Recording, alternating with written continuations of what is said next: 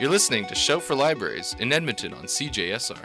We're a group of library students at the University of Alberta who are interested in raising awareness about topics such as censorship, freedom of expression, and social responsibility. My name's Jesse. And I'm Rachel, and we'll be your host for this half hour of library-centric radio. Thanks for tuning in. On each episode of Shout for Libraries, we explore a different issue in library and information studies. Today we're talking about politics in the library. First up, Celine Garreau-Brennan and Larissa McLeod will be speaking with Michael McNally, an assistant professor here at the University of Alberta from the School of Library and Information Studies, and Sam Popowich, a Discovery Systems librarian here at the U of A.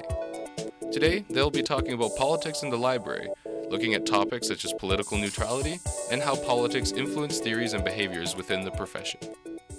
I'm just going to get first Sam to introduce himself and tell us a little bit about his work, and then Michael to introduce himself and tell us a bit about his work too. Thanks, Celine. I'm Sam Popowich. I'm the Discovery Systems librarian at University of Alberta Libraries, which means I work primarily on the technology side. My research interests are primarily Marxism, librarianship, and technology, which I guess I've been sort of doing off and on ever since library school, though I've had an interest in Marxism and critical theory going back further than that. Thanks, Lynn. So my name's Michael McNally, and I'm an assistant professor at the School of Library and Information Studies here at the U of A. And so I kind of teach a range of courses. One of those includes the Foundations course that all students take in their first year, and a number of different electives that changes in any given academic year. In terms of my research, focused generally in the area of information policy. I've done most of my work in two areas: copyright and telecom, specifically broadband policy. And much like Sam, a lot of critical theory influences much more strongly in the dissertation work I did, but still using various political economy frameworks in a lot of the broadband work I've been doing since. So a lot of LIS professionals or even students can sometimes get into the discussion about whether or not political neutrality is possible in libraries and in librarianship today. What are your thoughts on that? I'll jump at that. So I think neutrality certainly has an appeal to a element of LIS which really stresses professionalism. So we often see the ideas of professionalism linked with neutrality. You go to your doctor, you hope he's a professional or she's a professional, and she's not going to recommend one brand of pharmaceuticals because she's getting money from that pharmaceutical company. No, we know that's not always the case. In terms of LIS, we see this kind of spectrum of some people thinking, I can go in, I can work for a library, academic or public, and I should be neutral. I think they feel that the institution itself inherently has some public good qualities, and that's a kind of traditional perspective, I think, for some.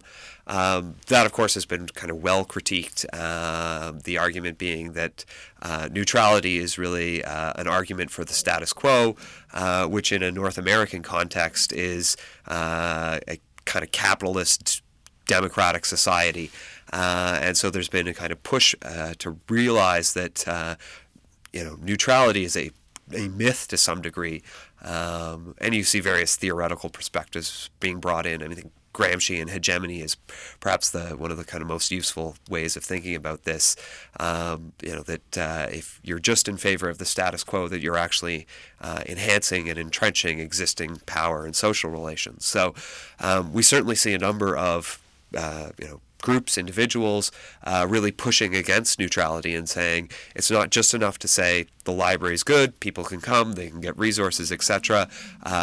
We have to do more to kind of constantly be challenging the trappings of neutrality and how it can kind of establish or further entrench the status quo. From a Marxist point of view, the real red flag around neutrality is that it's almost always unqualified, right? When people will talk about, and it seems to happen more rarely these days than it used to.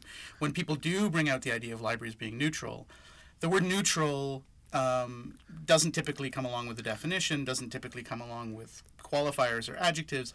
It can be defined, and if you hunt in the literature, you can find definitions of what neutrality is supposed to be.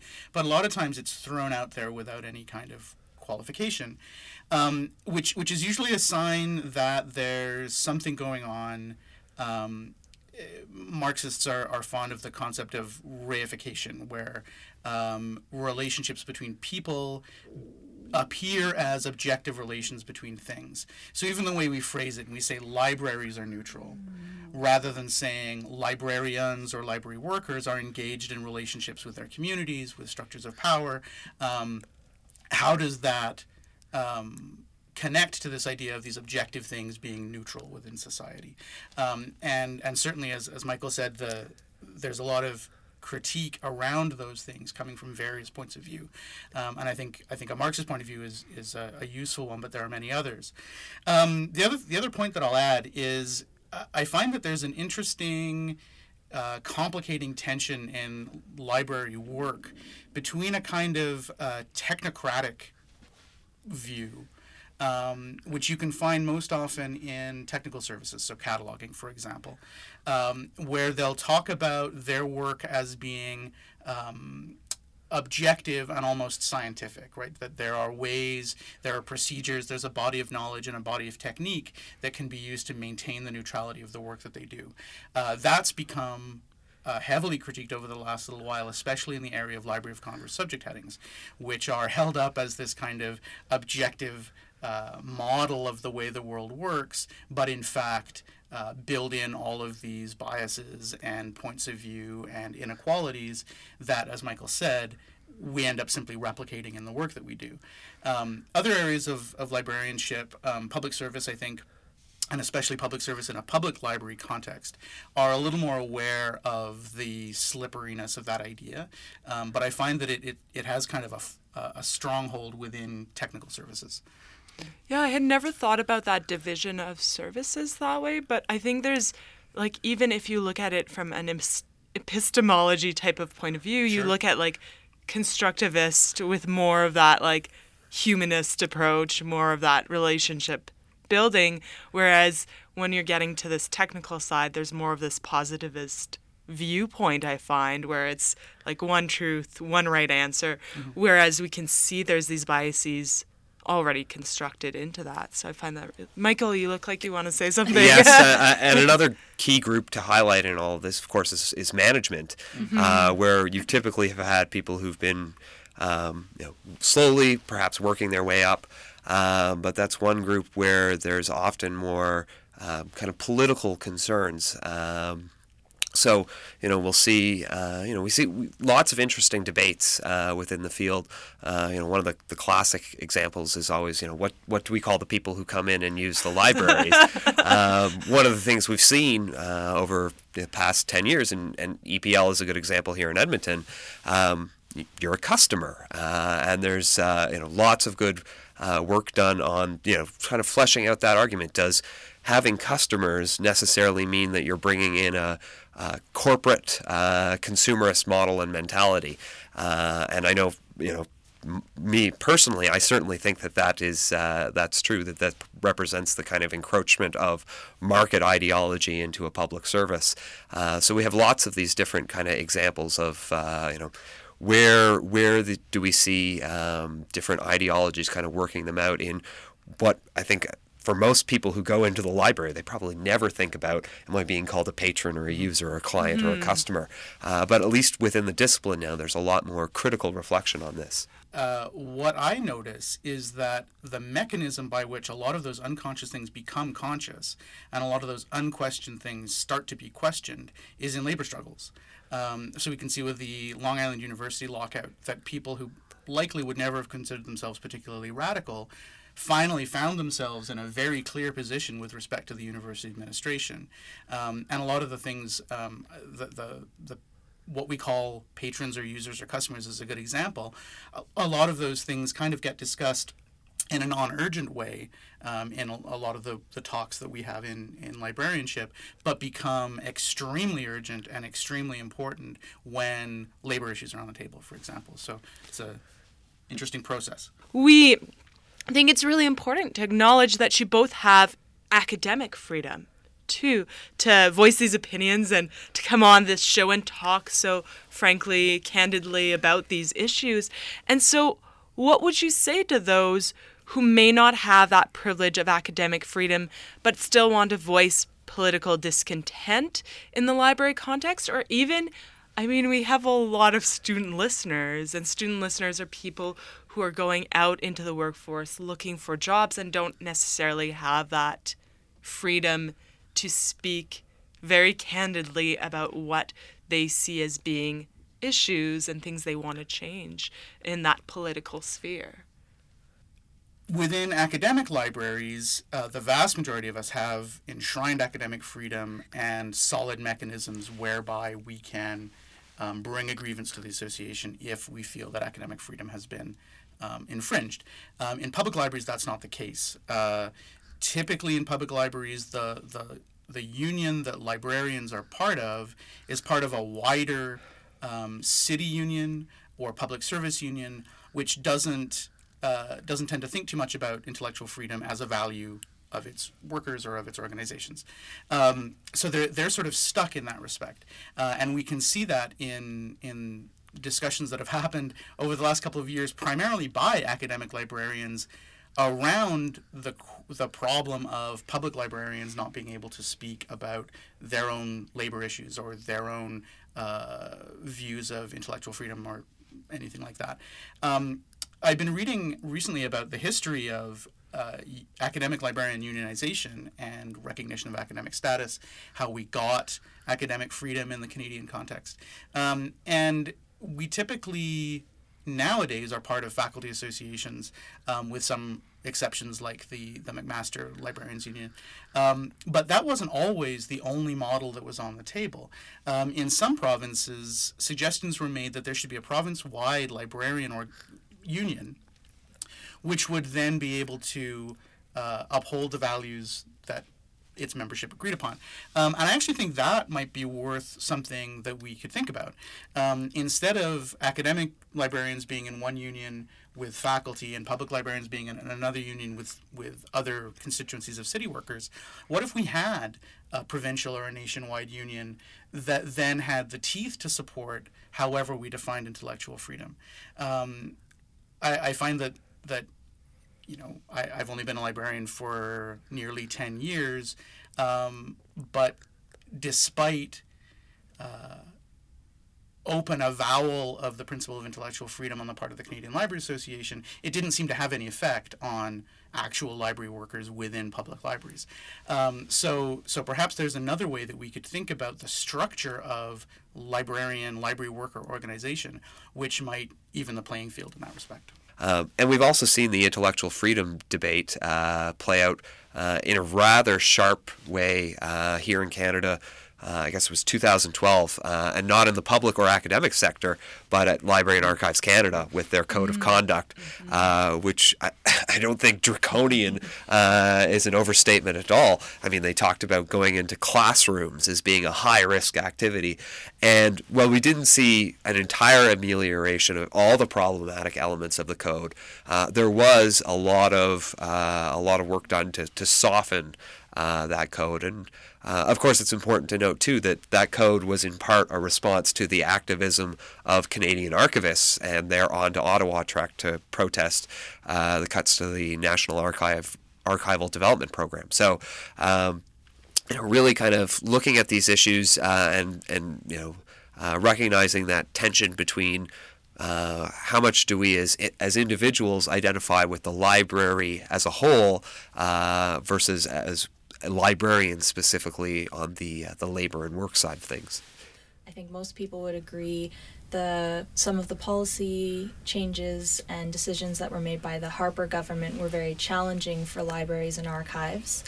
In the new Trudeau era, do you guys feel that there has been changes? And if so, what? You have the facts. So. Yes. Well, I have yet to see the photo of Trudeau going through the dumpsters of the Fisheries and Oceans libraries, pulling out the books. So yeah, I mean, under the Harper government, there were any number of problematic changes. So there were the cuts at LAC and the Code of Conduct, and all kinds of other problems at LAC. We had the 16 consolidated or closed federal libraries. We had the kind of very quiet disappearance of about half of the Government of Canada's web content. So there were no shortage of kind of issues. In terms of what the new government has done, I think there's a few things you can point to and say, well, there's some discussion at this point. So they have very clearly flagged access to information reform as a topic. All parties in opposition like to talk about that. No governing parties really like to see that through. So we'll see where that will likely take. There'll be some steps there. There's also a large Canadian content review coming out of the Heritage Department, which may have very varied implications for all kinds of sectors in Canada, including libraries.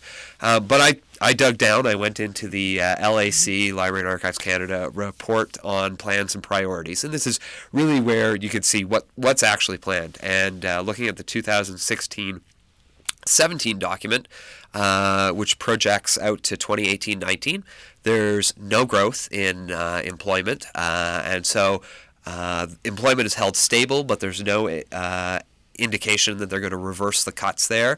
And the budget does shrink very slightly from $116 million to $113 million. So that's one place where you can say, very specifically, here's the numbers, here's the estimates. There isn't a dramatic reversal. And I think a number of the other Harper cuts or issues, the closed libraries, I have yet to see the evidence that we're going to reopen those. The disappearance of federal government web content, that's gone. It's not going to come back. I really appreciate your look at the Canadian context. I kind of want to push that worldwide.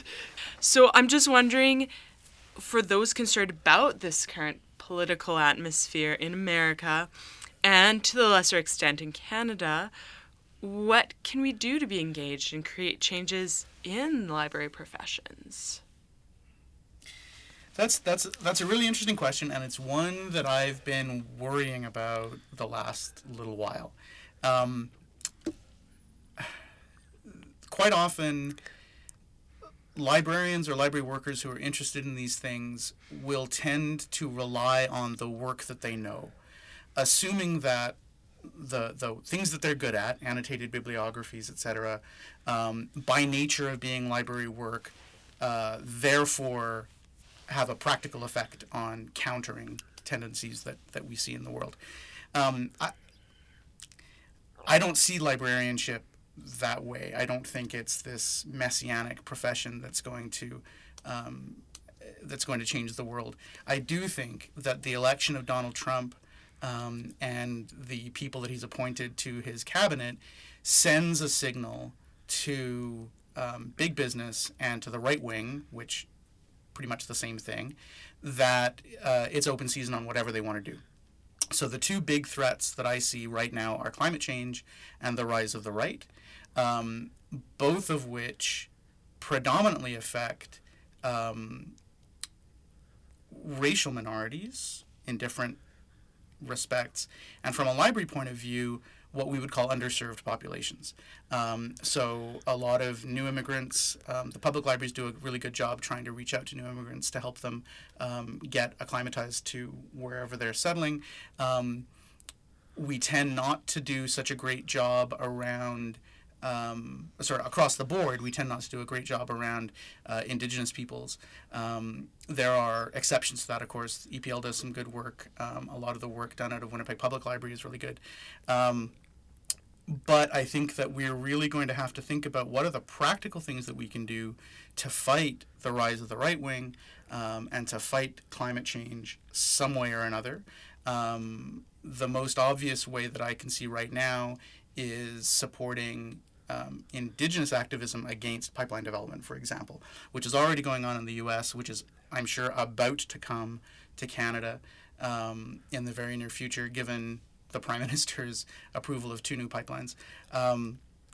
But I don't think that the work that we're going to do, I don't think we can rely on that being library work. I think that may end up being work that is not traditional library work, helping out however we can in those areas. So in terms of what we can do more broadly, I mean, the first thing is to get people to engage and to really do that in a critical manner. I mean, not just panic and think that this is, you know, the end of the world on January 20th. And it's also important to see, I mean, some of the global connections in all of this too. You know, Europe, there'll be a number of elections in Europe, and it'll be quite interesting to see what happens there. Taking it all the way back down to librarians and library workers. I think here in Canada, perhaps we're a little bit fortunate in that one of the things that is really attracting a lot of concern within the profession is truth and reconciliation, and I think if we can use that as a kind of focal point for thinking not only about addressing residential schools and the legacy of residential schools, but thinking more broadly about the implications of the colonial history that we have, the kind of capitalist and class-based system that produces, and so using TRC as a little bit of a focal point to think about how we can address not just residential schools, and of course it's a very important thing to address, but a broader range of social and political disadvantages and problems. Mm-hmm. Thank you for that. Well, we're coming to the end of our time with you today, and so we are going to ask you the question we've been asking all our guests on the show. The hardest question. The hardest question, that's right. Do you have anything you are reading right now, either related or not related to politics in the library, that you would recommend to our listeners? Or things you've recently read, too. It doesn't have to be right away. I guess the first thing I would say that I recommend that everybody go back and read Marx. There's a lot there. There's a lot to get out of it. But most recently, I've been reading a book that came out of Library Juice Press, I think, last year, called In Solidarity, edited by Jennifer Decker and Mary Kandyuk. And it's a collection of essays around the history and the practice of labor organizing of academic librarians. And it's been fascinating to get some of the background and context of the things that we're dealing with on a daily basis.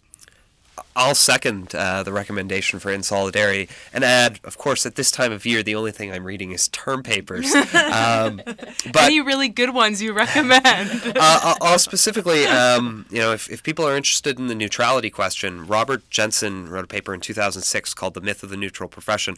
Of course, it was on the reading list for the students this year, and it doesn't focus on librarianship at all, but it focuses on professions in general, and I think that's a really good argument. It's 10 years old, but it doesn't lose anything in terms of looking at neutrality.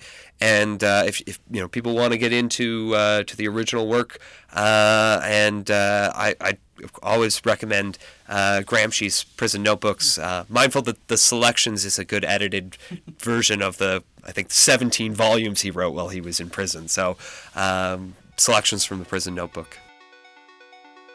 That was Michael and Sam in conversation with Celine Garreau-Brennan and Larissa McLeod discussing politics in the library. If you're just tuning in, you're listening to Shout for Libraries, a show about librarians and the issues that matter to them on CJSR. And politics impact more than just books. So let's go over to Lindsay Campbell for this month's film reviews. Hi, my name is Lindsay and this is the Shout for Libraries movie review. Since the topic this month is politics, I thought that I would talk about a very political box set of old movies. This box set is called the Controversial Classics box set. It was released in 2005 by Warner Home Video. The films in this box set range from 1932 to 1962, which is a very interesting period in Hollywood. In 1930, and it lasted through the late 60s, Hollywood implemented something called the Hays Code, and this was sort of a list of points of don'ts and be carefuls, of things that should not appear in film. These included things such as profanity and nudity, but also miscegenation, scenes of actual childbirth, and, of course, ridicule of the clergy. There were also many points on the list of things in which good taste should be emphasized, such as representing sympathy for criminals, sedition, the use of drugs, and of excessive or lustful kissing. But during the 1950s and the 60s, the codes started to decline. Otto Preminger is one director who notably violated the code repeatedly during the 1950s. So during the 50s, increasingly explicit material on film begins to appear. And this is part and parcel because of the import of liberal foreign content that's coming over to North America, as well as directors figuring out that they could challenge the code and that really, honestly, it wasn't very enforceable. And by the late 1960s, enforcement had become completely impossible and the code was completely abandoned. But, of course, something had to take its place. The MPAA, the Motion Picture Association of America, worked on a rating system that they implemented in the late 1960s. In 1966, Mike Nichols' Who's Afraid of Virginia Woolf was the first film to feature a rating, and it was given a rating of SMA for suggested for mature audiences. So part of this box set is that a lot of these films are very political, and a couple of them are social problem films. Possibly we could classify all of them as social problem films. The social problem film is a genre that really flourished in the 1930s and 40s, and it changed a bit in the 1950s. In the 1950s, it changed a little bit because of the House of Un-American Activities Committee, which was kind of connected to McCarthyism and this hunt for communism, and it really dampened a lot of left-leaning voices in Hollywood. Regardless, the genre still flourished. So a social problem film usually has to do with translating a large social issue into an individual conflict between a couple of characters. And this usually deals with maybe the horrors of war or suffering of the poor, of addiction, the rights of women, and so on and so forth. So the films in this box set are inherently political, both in theme and subject, as well as in their being made, in their actual act of challenging censorship and not conforming to restrictive regulations. So I'm not going to go through all of the films in detail, but I will tell you what all the films are. The first film is I Am a Fugitive from a Chain Gang. This is a pre-code film from 1932. And it's got a deep criticism of the judicial system and of prisons.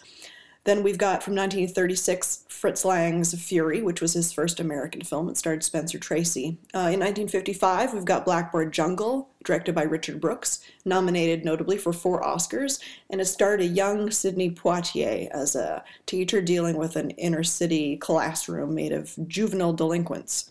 Also in 1955, we've got John Sturges' Bad Day at Black Rock, which won Spencer Tracy Best Actor at the 1955 Cannes Film Festival. My favorite film in the collection is A Face in the Crowd. This is a film from 1957 by Elia Kazan.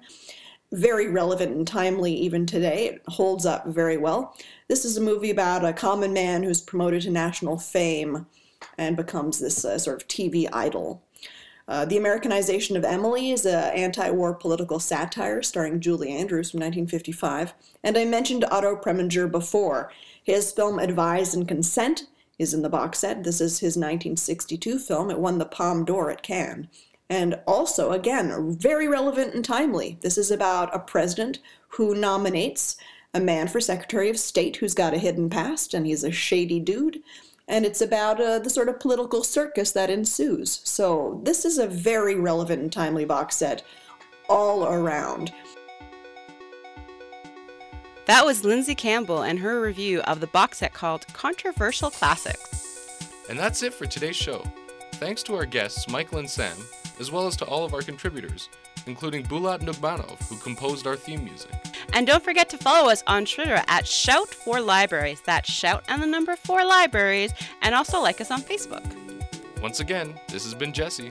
And this is Rachel, and we have been your hosts for this half hour of Library-Centric Radio.